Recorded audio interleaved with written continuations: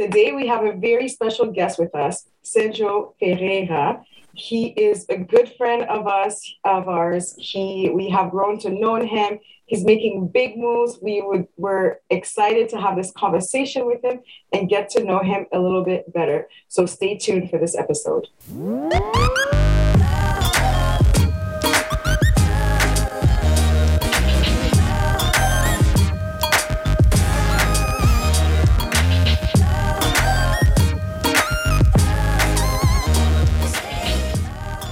Welcome to another episode of Same Page. I am Ninal Semajist, and this is my lovely wife, Sarah Semajist. Today we are so excited. I've been looking forward to this interview with Sandro Ferreira, and he's been part of our lives, actually for most of our real estate journey.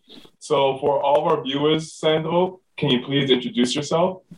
Yes, so I am so pumped and honored to be here. Oh man, like you guys inspired me and keep inspiring me in so many levels. You know, those couples that you look, it's like, oh man, this is wow, the power couple kind of couple. So this is what you guys are for me. So I'm so excited to be here. And yes, I've been following your journey.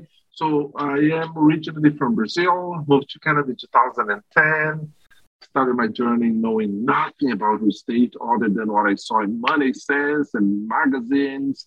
And then finally in 2019, the pandemic was my time to scale up and find education. And wow, my life changed since then. And it's like I feel sometimes that I'm almost in a dream. You know, like, am I in a dream? No. Am I in a spaceship? Because the speed that we can get things done, when I have the education, the collaboration, and groups like and connected people like you guys is just making history. I love it. I absolutely love it.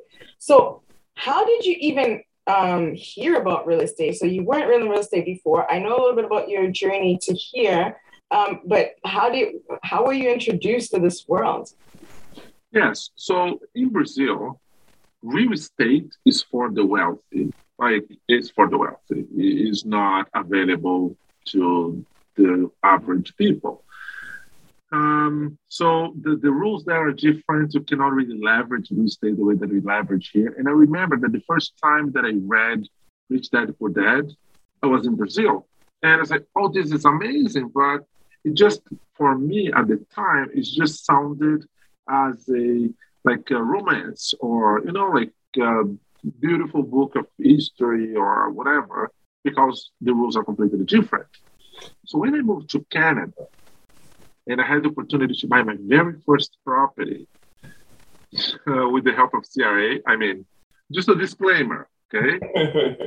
I didn't know what I was doing. Okay. And I tell people, don't do that. You can get in trouble. Yeah. Okay, so basically, I got here in 2010, and then a friend of mine, also from Brazil, a few months out later, he bought a house, in a beautiful house in Gatineau. So I came to him, and so first of all, the judgment, oh, he comes from wealth, so daddy helped him. Mm-hmm. So I asked him, so it must be nice to have like a rich dad. He's like, are you crazy? I bought it my own effort. My dad did not help me. How did you buy? Well, I went to the bank. There's a special line for newcomers. At the time, Scotiabank, BMO, CIBC, the big banks, they had a special line of credit or mortgage product for newcomers. I was like, oh, but I'm new here. So this was the catch. So I went to the bank, and they, of course, said no. And I was like, yeah, I can't do this. I talk to my guy. So when he introduced me to this guy, the guy told me that I could buy a property 5% down. So, what? Yes, and at the time, he turned to me, that was 2011. So I got here, August 2010, so this was like mid-2011.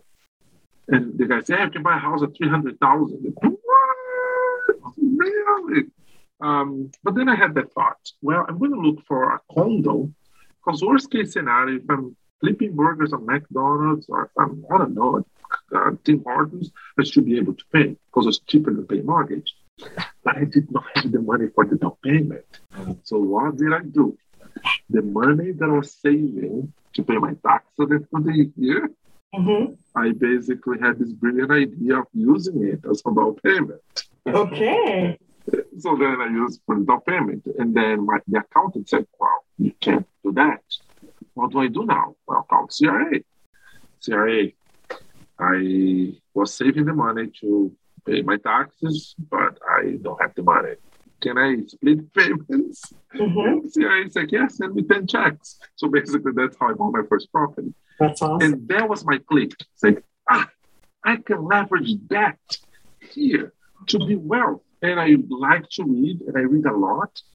And every time that I see successful business people or successful investors, they all are building their wealth through debt, leveraging that to get richer. So that was my cue, you know? Awesome. So you mentioned something very creative, right? You're kind of leveraging the debt that you owe to CRA and buying your property and then calling and saying, hey, I don't have the money. What can I do it, right? And from knowing you, I've heard of some deals that are very creative. So how do you come up with this creativity? Because I've heard deals that you bought that people passed on, but you figured out a creative way to make it happen. So where do you get that creativity from? Well, a few factors. So one, I am an avid reader, right? So number one. Number two, of course, because of my belief system. So as a Christian, I believe in God and I believe, you know, that there is a power of that. But it's also like a mindset thing. Because when I see everybody else grinding, and it's like, respect the grind, let's go, all about the hustle. And I always step back and say, but why though? Like, why have to be grinding? Why have to be hustling? We gotta find another way. And that's when I understand, talking about my belief system, about the grace, right? Because when you have grace, it's literally not that you're sitting here and things are going to happen, but it's just tapping into that realm of like a superpower or superior power that I call God to really help understand like who I am as a person and how can I get things done. Now, of course, when I talk about this, it can be very generic, but basically I do this way. So if I see something, okay, I see this property, and I really dwell. You know, when people talk about meditation, or you should read the Bible or read a book and meditate, I do that, but look into the opportunity. And then I start thinking, what is in this opportunity that nobody sees? And then I go and I think and look, and then I circle back and I come back again, and then ta-da! And then like that divine revelation that I can try to do this. And people say, you're crazy. But if you think about, the Elon Musks, and you think about the Steve Jobs, and not that I'm comparing myself with them, but what do they have that I don't? Nothing. Like, you know what I mean? Like, and they're just very creative. And then on top of the people that when somebody tells them, no, you can't, they say, oh, I'm going to prove you. So I'm almost like, it's more like an act of rebellion, and I grab their way, right? Oh, I can't do it. I'm going to prove you wrong. I don't know if it's the best approach, but that's basically how I was wired since I was a kid, just to be that against the statistics, I mean, if you think about the fact that I came from the hood in São Paulo, no hope, my parents didn't have like higher education, you know what I mean? Like grew up in the church, very traditional. So like that's it. And then you start thinking, kind of trying to do better was almost like a sin. No, money is wrong. Money is the devil. Wealth is the devil. All that, those things. Like, well, why though? Why have to be that way? And that questioning is what really helps me to understand how I can use that like questioning side of myself to turn into good and get things done. Awesome. So you're really getting your creativity from understanding that there's like, first of all, your faith, but understanding that there's a higher purpose sort of thing, and you're able to do it. Yes. Okay. Yes, because one thing that amazes me is that, like, and I coming from Brazil and being here, being in the US as well. North America, people are very transactional. It's all about the transaction. Hey, how are you doing? Good? Okay, let's go to business. And then, you know, I'm like, can I be relational? No. You cannot be relational. And then I meet a guy like Alfonso who's like relational to the core. It's like, oh, he's a successful dude that's very relational. What is he doing? And then I watch him and it's like, oh, he did this way and this way. Can I tweak a little bit? And I try to do that creativity. Now, there's one factor that I have to also take in consideration that in Brazil, I went to law school. So when you are in law school, they really teach you how to read the underlines, you know, like to read in between lines, how to understand the gray. And the gray for a lawyer is legal. If it's gray area, this is legal. If it's not illegal, it's legal. So having that way of thinking, you know, coming from a law background, I literally using the same skill set into real estate to look to things and try to see there's a way to get things done. Even if I'm walking into the fine line, hey, if it's gray area, it's legal. So I'm doing as long as it's legal. Exactly. I love how you said how you brought the fact that it's all about relationships and it's all about, you know, the relational part of it. And one thing that I've noticed in your journey is that you figured out very quickly. You mentioned speed at the very beginning of this interview. That's so like you understand that you need people in order to grow. So how did that develop? Oh man, you know, people very often in the circles, either in Wealth Genius or other groups, people talked about you have to leverage other people's money, have to leverage other people's credit, have to leverage other people's time, and then ends there. And then I'm thinking, what about to leverage other people's deals? What about to leverage other people's skills? What about to leverage other people's relationships? What about to leverage other people's reputation? You know what I'm saying? And then so I go that step ahead. Why not? And like, is anybody doing?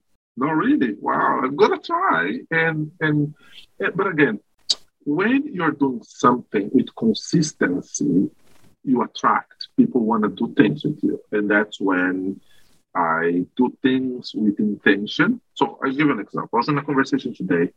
We're having the coaching training and then refreshing out. So I was there. I was talking to one of the guys there, and he was asking me, how do I choose my team players? I said, well, I don't choose my team players. Actually, they choose me. And I have just to accept. I said, what do you mean? I said, well, I am out there and I've been loud. So one example, I start reaching out to people like you guys who has a successful podcast and like, hey, your podcast is amazing. Wow, you guys rock. And I've been following you guys and I'm there. It's like, oh, thank you. Hey, by the way, I would love to be there. Yeah, maybe. Hey, guys, I want to be there. But I do it in a way that I'm like, oh, Sandra just being Sandra. Sandra's crazy. But then it's like, you know what? Let's have the crazy guy here. And then when we actually start talking, then people realize that it's not just being a bubbly personality, but I actually have substance. Yes. Right? Yes. So all of those moves, they're with intention. When I come in a conference and I come in like, wow, Sandra's in the house. And why am I doing this? Well, one of the key things that I've learned is that like we get to get known, right? So when people go to the conferences, it's literally either love or hate. Some people either are like really like somebody like with that personality or like don't like at all. But then these people that are saying, oh, this guy is crazy, and I approach, can you get in a one-on-one? Let's get in a one-on-one. And then very often we enter the call, wow, Sandro, I'm very surprised. Like, man, you know what you're doing. You know your stuff. You did your research. Because I know that. So that's the intention behind. To get the attention, I have no problem and admit that I love the attention. I have no problem in saying this. Growing up, my parents said, shut up, be quiet. Why you want to be the center of attention? And that was a bad thing growing up. And then I said, wow, this is who I am. And I like the attention. Give the microphone and I will do it. It's showtime. Okay. But then when I get from that bubbly moment and bring it to a one-on-one, then I actually have the ability to then now be more, Yes. Now is the transaction time because the relational part is already built. Yes. So then creating that trust and then getting to the numbers and you show that you know what you're doing, then becomes much easier. And that's when you see people with certain skill sets that they come to me and say, oh, like, can we do this together? Because I think you bring this to the table. Mm-hmm. Yeah, so let's do it, right? And that's how I've been able to grow my business so rapidly using this ability of not using people, but collaborating with people. Of course. Yeah, and I know we've had this conversation personally about your energy, and I don't know if our viewers really understand how contagious and infectious your energy is. And I really want you to, I know you, obviously, like you just touched up on it, how intentional you are with that, but I just want you to take it a step further and just share with us how has having this infectious energy benefited you in business? And wow, I say this because Canadians in general are more reserved. Mm-hmm. Okay, so and we have this stereotype thing, and I mean, let's just be honest. Let's just be honest. Mm-hmm. People, they have some preconceptions about certain stereotypes. We do too. Mm-hmm. I do. So when I meet people from certain cultures, they're already like, I know how that goes, and then goes in a different way. Oh, so that's how people are. But one thing that I already know in this, I find that people, they put me in a certain category when they don't know me. Right. Oh, this guy is like this. Now, once you know our strengths and you also know our limitations or liabilities, and you can do, so I know what my limitations are, so I know what my the limitations and also my strength. The word Strength. My strength. Right. So I really use them with intention. Okay, so because I am so aware of it, even though that when I'm doing certain things that people think that's silly, I do with intention behind. Mm-hmm. So everything that I do expecting a certain result that usually goes the way that I'm thinking. Mm-hmm. Therefore, most people, they're not aware of that. And when you use that, but with the right intention, the heart, right? Because it can go both ways. You can also abuse of that awareness and really, use for the bad. But when you bring that, the reason why I think that I've been successful in what I'm doing is because I understand that most people, either they say or not, they like to talk about themselves.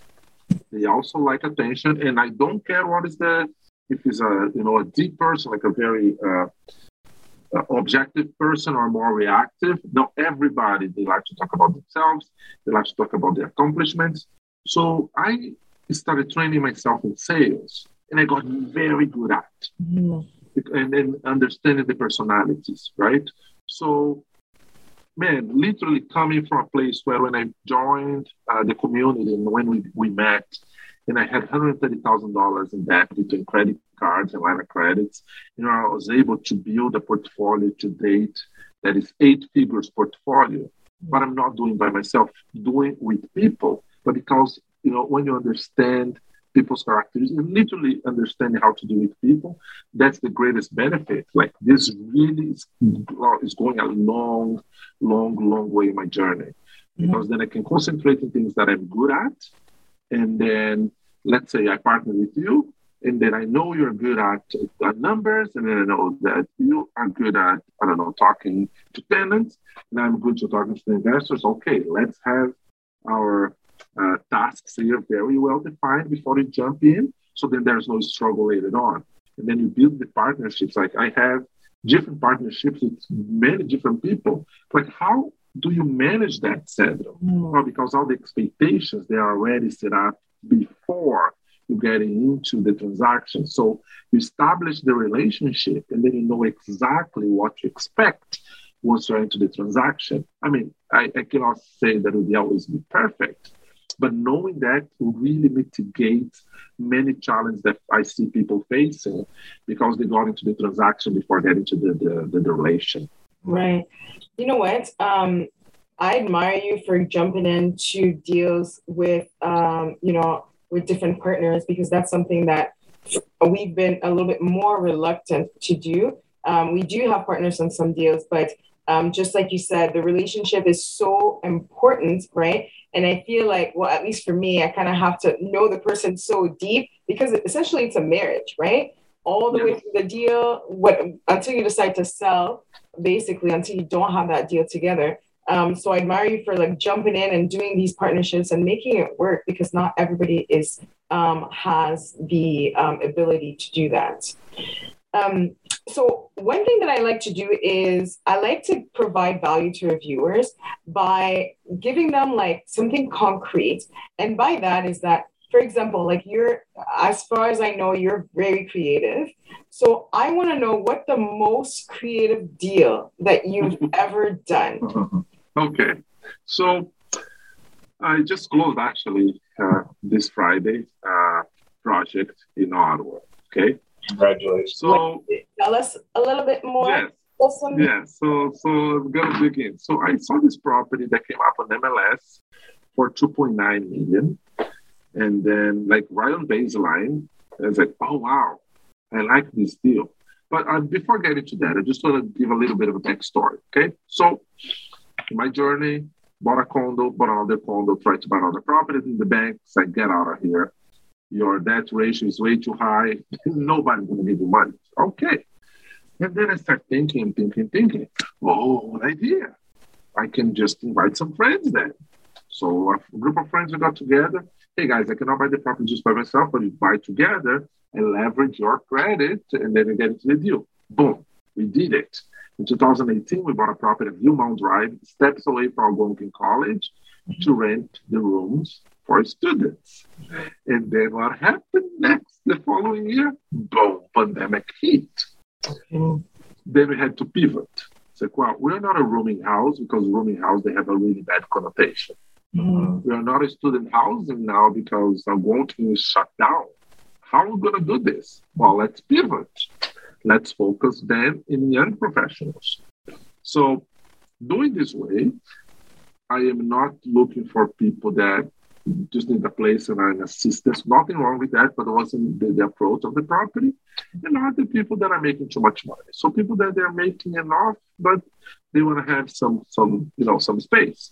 Okay, we did the pivot, myself and my two partners, and it was a success. While I see so many properties with similar approach being vacant for months, we actually have a waiting list. We created like a lead generation system that provides us consistently 365 days a year, 5 to 10 leads every single day, qualified leads, people actually looking for a place.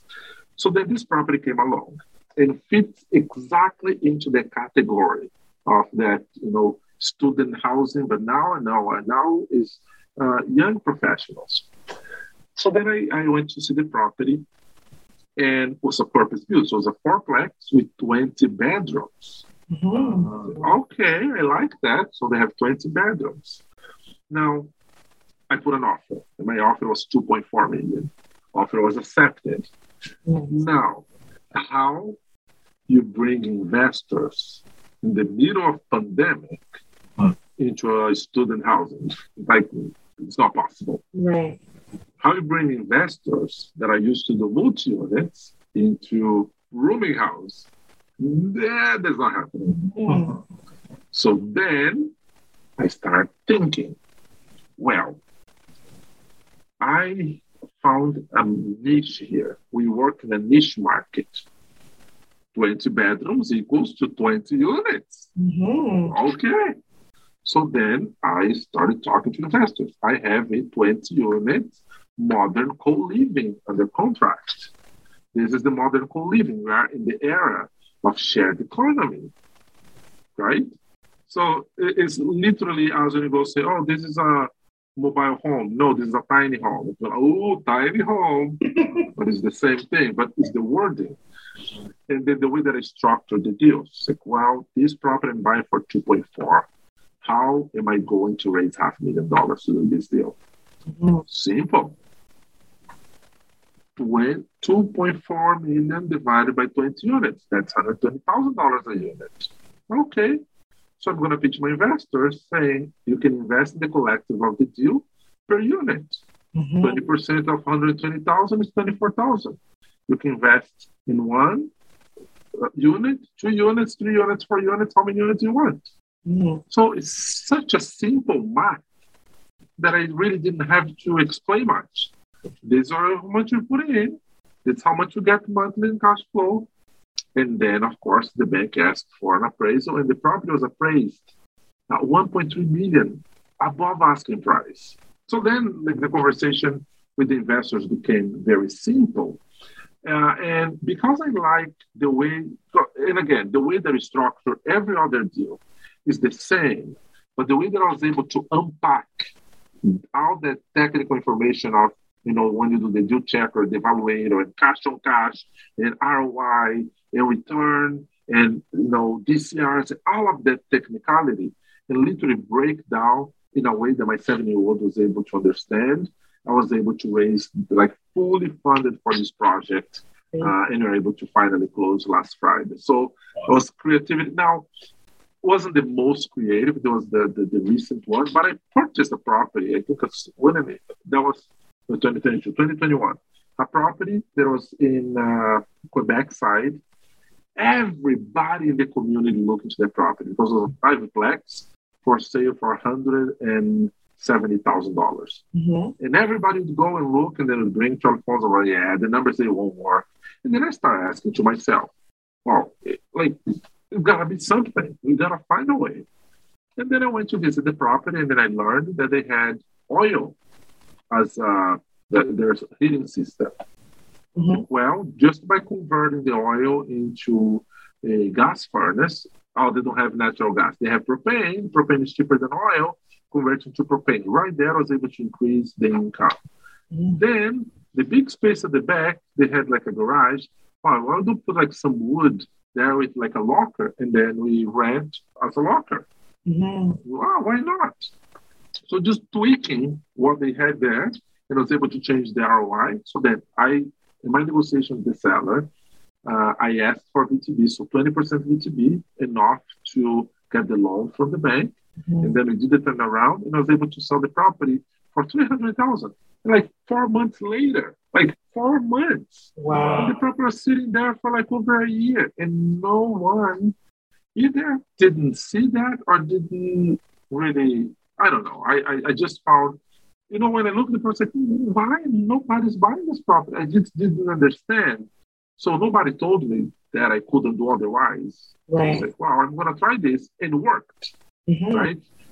So very creative way it's doing as well. So one thing is being creative in how you do the deal, being creative how you sell the deal. Those are the two things that I really I'm mastering that ability in understanding the difference of how do I buy and how do I sell. Not selling the business in the sense of how I sell to another investors, but how do I sell the project to investors to open the wallet and give me the money to conclude the business, right?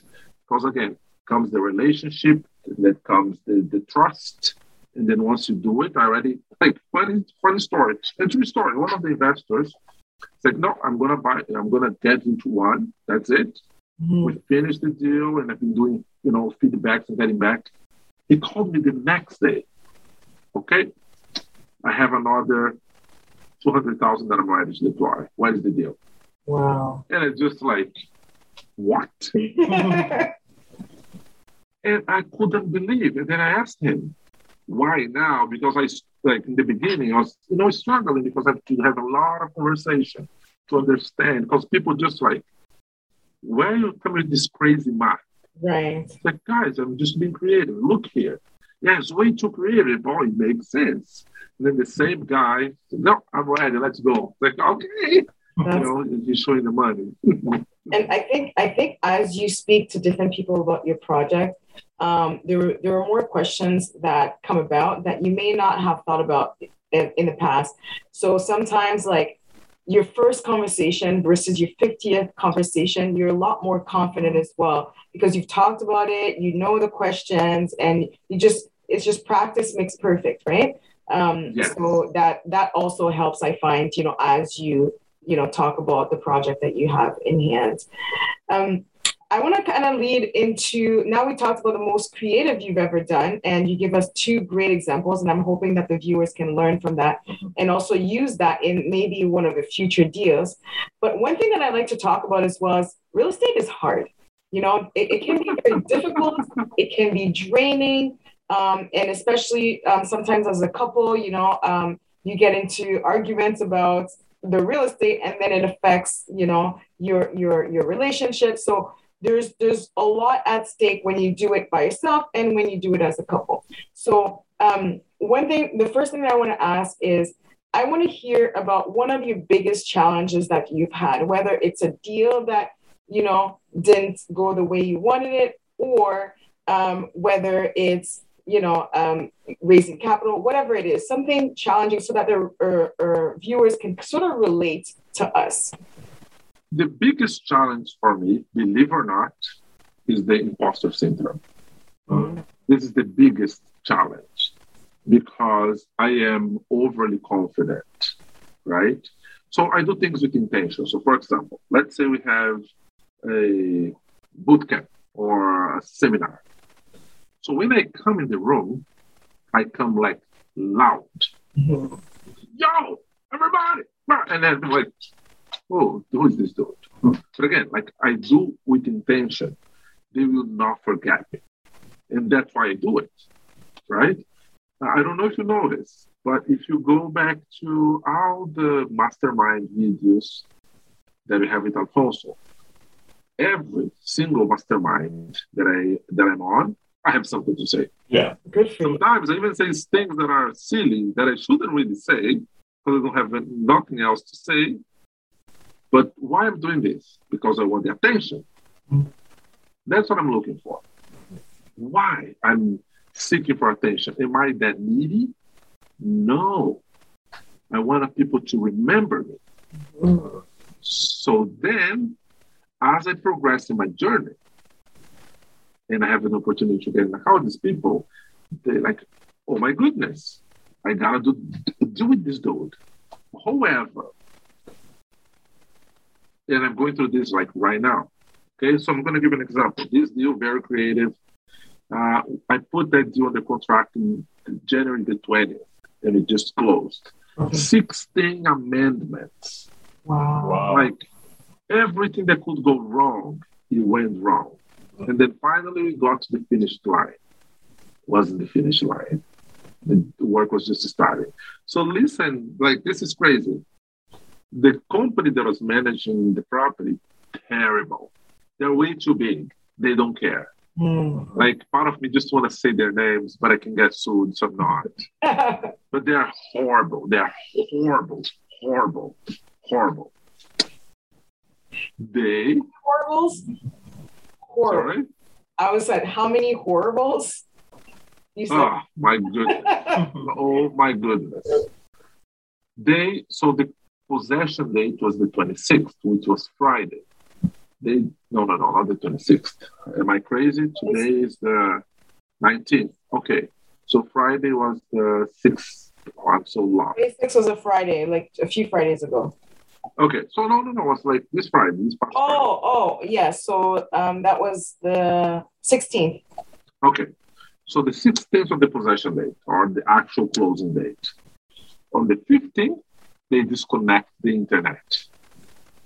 So then I go to my lawyer and say, we didn't even take possession of the property, they disconnected the internet. So, well, legally, they don't have the obligation because the internet is not a utility, even though that I'm renting a unit with internet is not included, so they can do that. And I did another project that was similar, And the seller said, no problem, just going to extend the internet for a week. And then whatever pro rata or whatever money left they have, I send you the bill and you pay. Great. So that was sort of what I was going. Mm-hmm. And then turns out we're having such a hard time to get internet back. Now, we took possession on Friday. Today is Monday, and the tenants, they still don't have internet. And then it's a nightmare. Emails flying. It's a nightmare. And then today, as I'm going through the messages and the emails, and my two partners, they are working their neck off. I said, guys, you think this was a good move? Like, are you crazy? Like, everything that we went through, and because of freaking internet, you're thinking this way? Why? Because all that I was thinking in the back of my head is that now I have a $2 million mortgage, and I'm the personal guarantor, right? And then one tenant threatened to leave. It's like, this is normal. Just to remember everything else that you went through. Now, how do I overcome this challenge of the imposter syndrome, right? I keep going back to the gratitude journal. I keep counting my blessings. I keep reminding myself that I got to Canada with the basic French. It was a crazy hack. There was an immigration hack that I did with my French. And I didn't have any English. And I self-taught myself French. And I self-taught myself English. Like, I did, like, it was much harder than just dealing with the freaking internet, right? So I keep reminding myself, but sometimes it's very difficult to find the motivation. And that's when I tap into the community. That's when I get in the calls with Leonard and other members and like, dude, and like, you know, how are you doing? I'm doing fabulous. But, and it's not because I'm faking, you know, because when Alfonso say, don't fake it, because fake is fake. You behave, so you become. So some days that even when I'm not feeling fantabulous, I say out loud, I'm fantabulous. And I look to me and I smile, you know, it's yes. and that happens, you know. So that's how I deal with that imposter syndrome challenge that I had. Good stuff. And so continuing with the theme of challenges, so how has real estate and some of these challenges that have come up affected your relationship? It has. Oh, yes. Of course. Okay. I don't want to assume. You can't assume. Maybe okay. it's not the perfect, you know, relationship. I don't know. So think about this. So my wife, she is a Valley girl. She grew up in the bush, you know, like in Pembroke area. Yeah. My grandparents love them to death. They are bureaucrats. They build their career working for the government. You know, work until 65. Her mom worked until 65. Her dad worked until he was like 57. So for them, in their generation, is you find a good job in the government, you work your way up, and then you retire and you live comfortably. And then in my head, dude, I don't want to wait until I'm 65. I want to no freaking way. I'm not going to wait. So having that background, and like my wife, she moved, so we've been married for 9 years. She moved more in 9 years than her other 30. So when we met, she was 29. So we got married, she was 30. Anyways, let's say 30. So she moved more in 9 years than in 30 years. Wow. She never moved. She grew up in the same house. My in-laws, they still live in the same house, like almost 40 years later. So such a contrast, right? So then my in-laws, they came over, and then my mother-in-law said, I'm going to ask you something. Because, you know, I'm doing, and if you guys following me, I'm doing deals very often. So my mother-in-law asks me, well, I see you doing those crazy things. I hope you're not leveraging your primary residence. Yes, I am. It's like, Sandro, this is crazy. This is the wrong answer. Like, well, this is the wrong question. I'm leveraging everything. I'm leveraging everything. It's all or nothing. Like, and I say, I do either end rich or broke.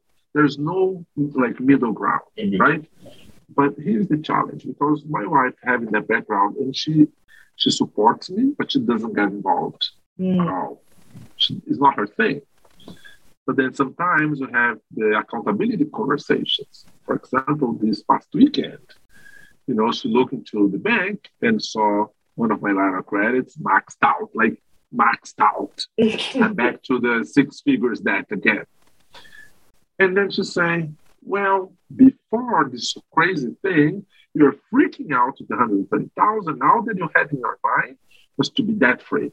Mm-hmm. And I was obsessed with the idea of being debt free because I had nothing else, right?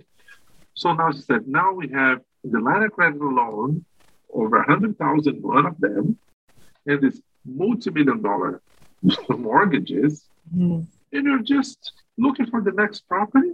What am I missing? What is the money? What changed?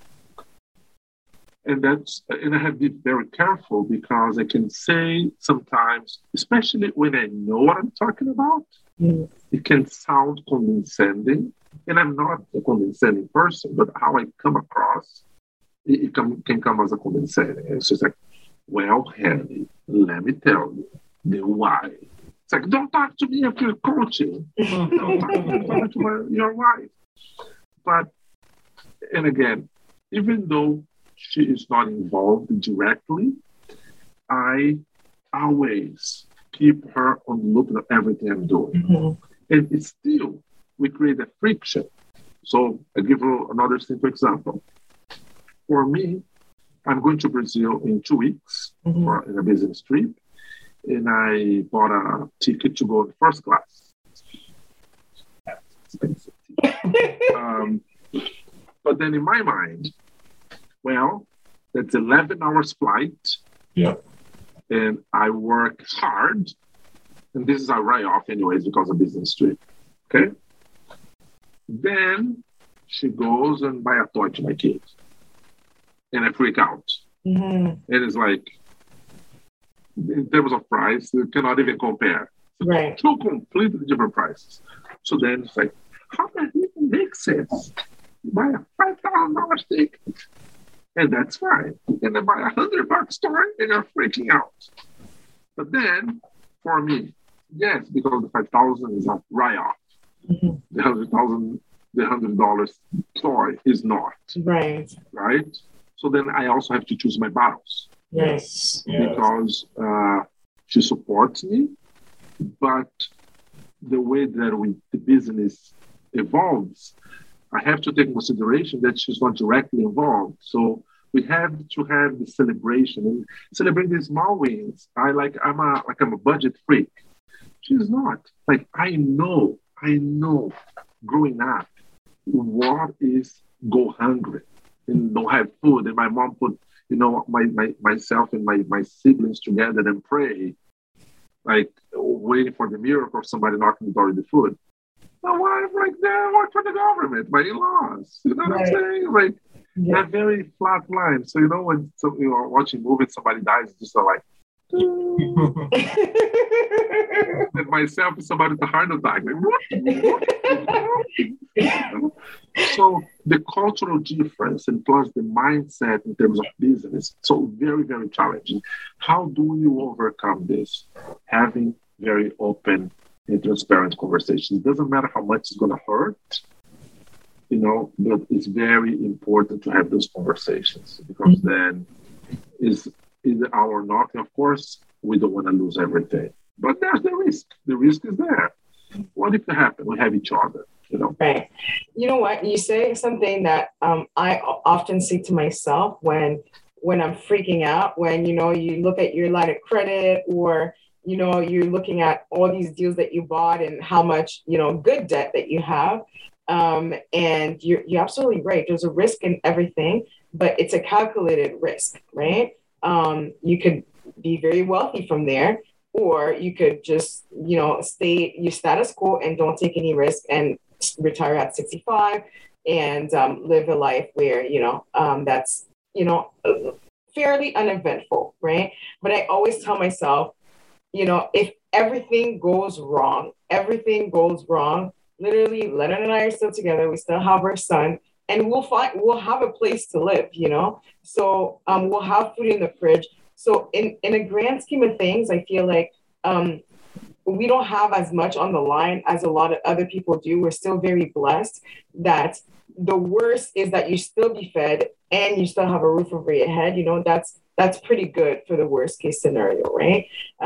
So that's a really good mindset to have, and that helps you kind of keep going in your journey. Because if not, then you will stop, right, with all the risks. Yes, and this one thing that I keep telling myself and telling the students, telling people, we have two choices in life.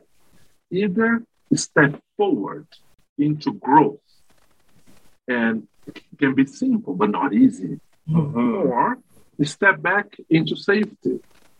But safety is also illusion, right? So then, because I've seen people trying to be safe, and then something happened, and then what?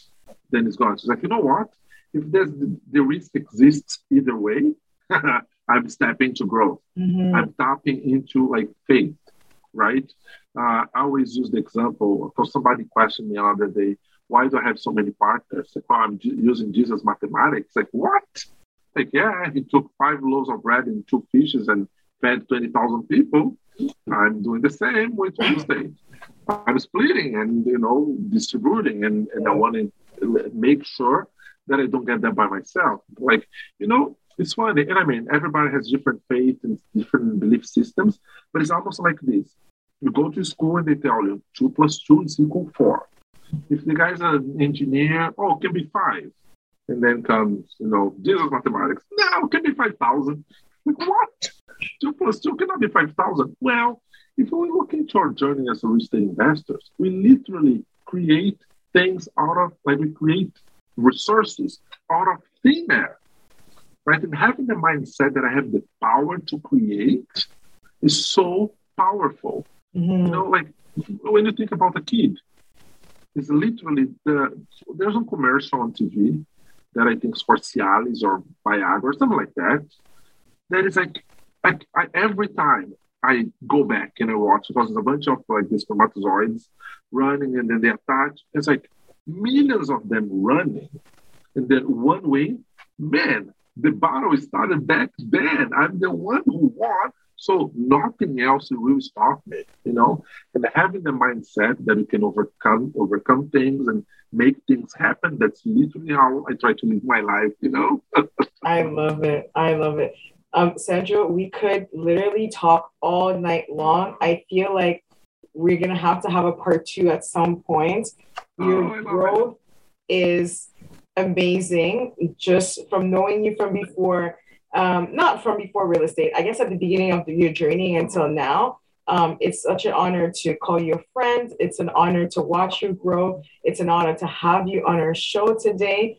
And I'm sure all of viewers will get a lot from this interview. So if somebody wants to reach out to you, how can they do so? Yeah, please follow me on Instagram, Sandro Canada. So Sandro, okay, let me make it easy. Sandra with an A, right? Mine with an O. So Sandro Canada, which is our country. So Sandro Canada. On Facebook, Sandro Canada as well. TikTok, Sandro Canada. LinkedIn, Sandro Canada. And I even have a website, sandrocanada.com. I love it. Awesome. So I encourage all of viewers to follow you, to follow your journey. Sandro is the type of person that will give lots of value. So reach out to him. I'm sure he would love to hear from you and get feedback from this episode. And until next time, don't forget to live your truth.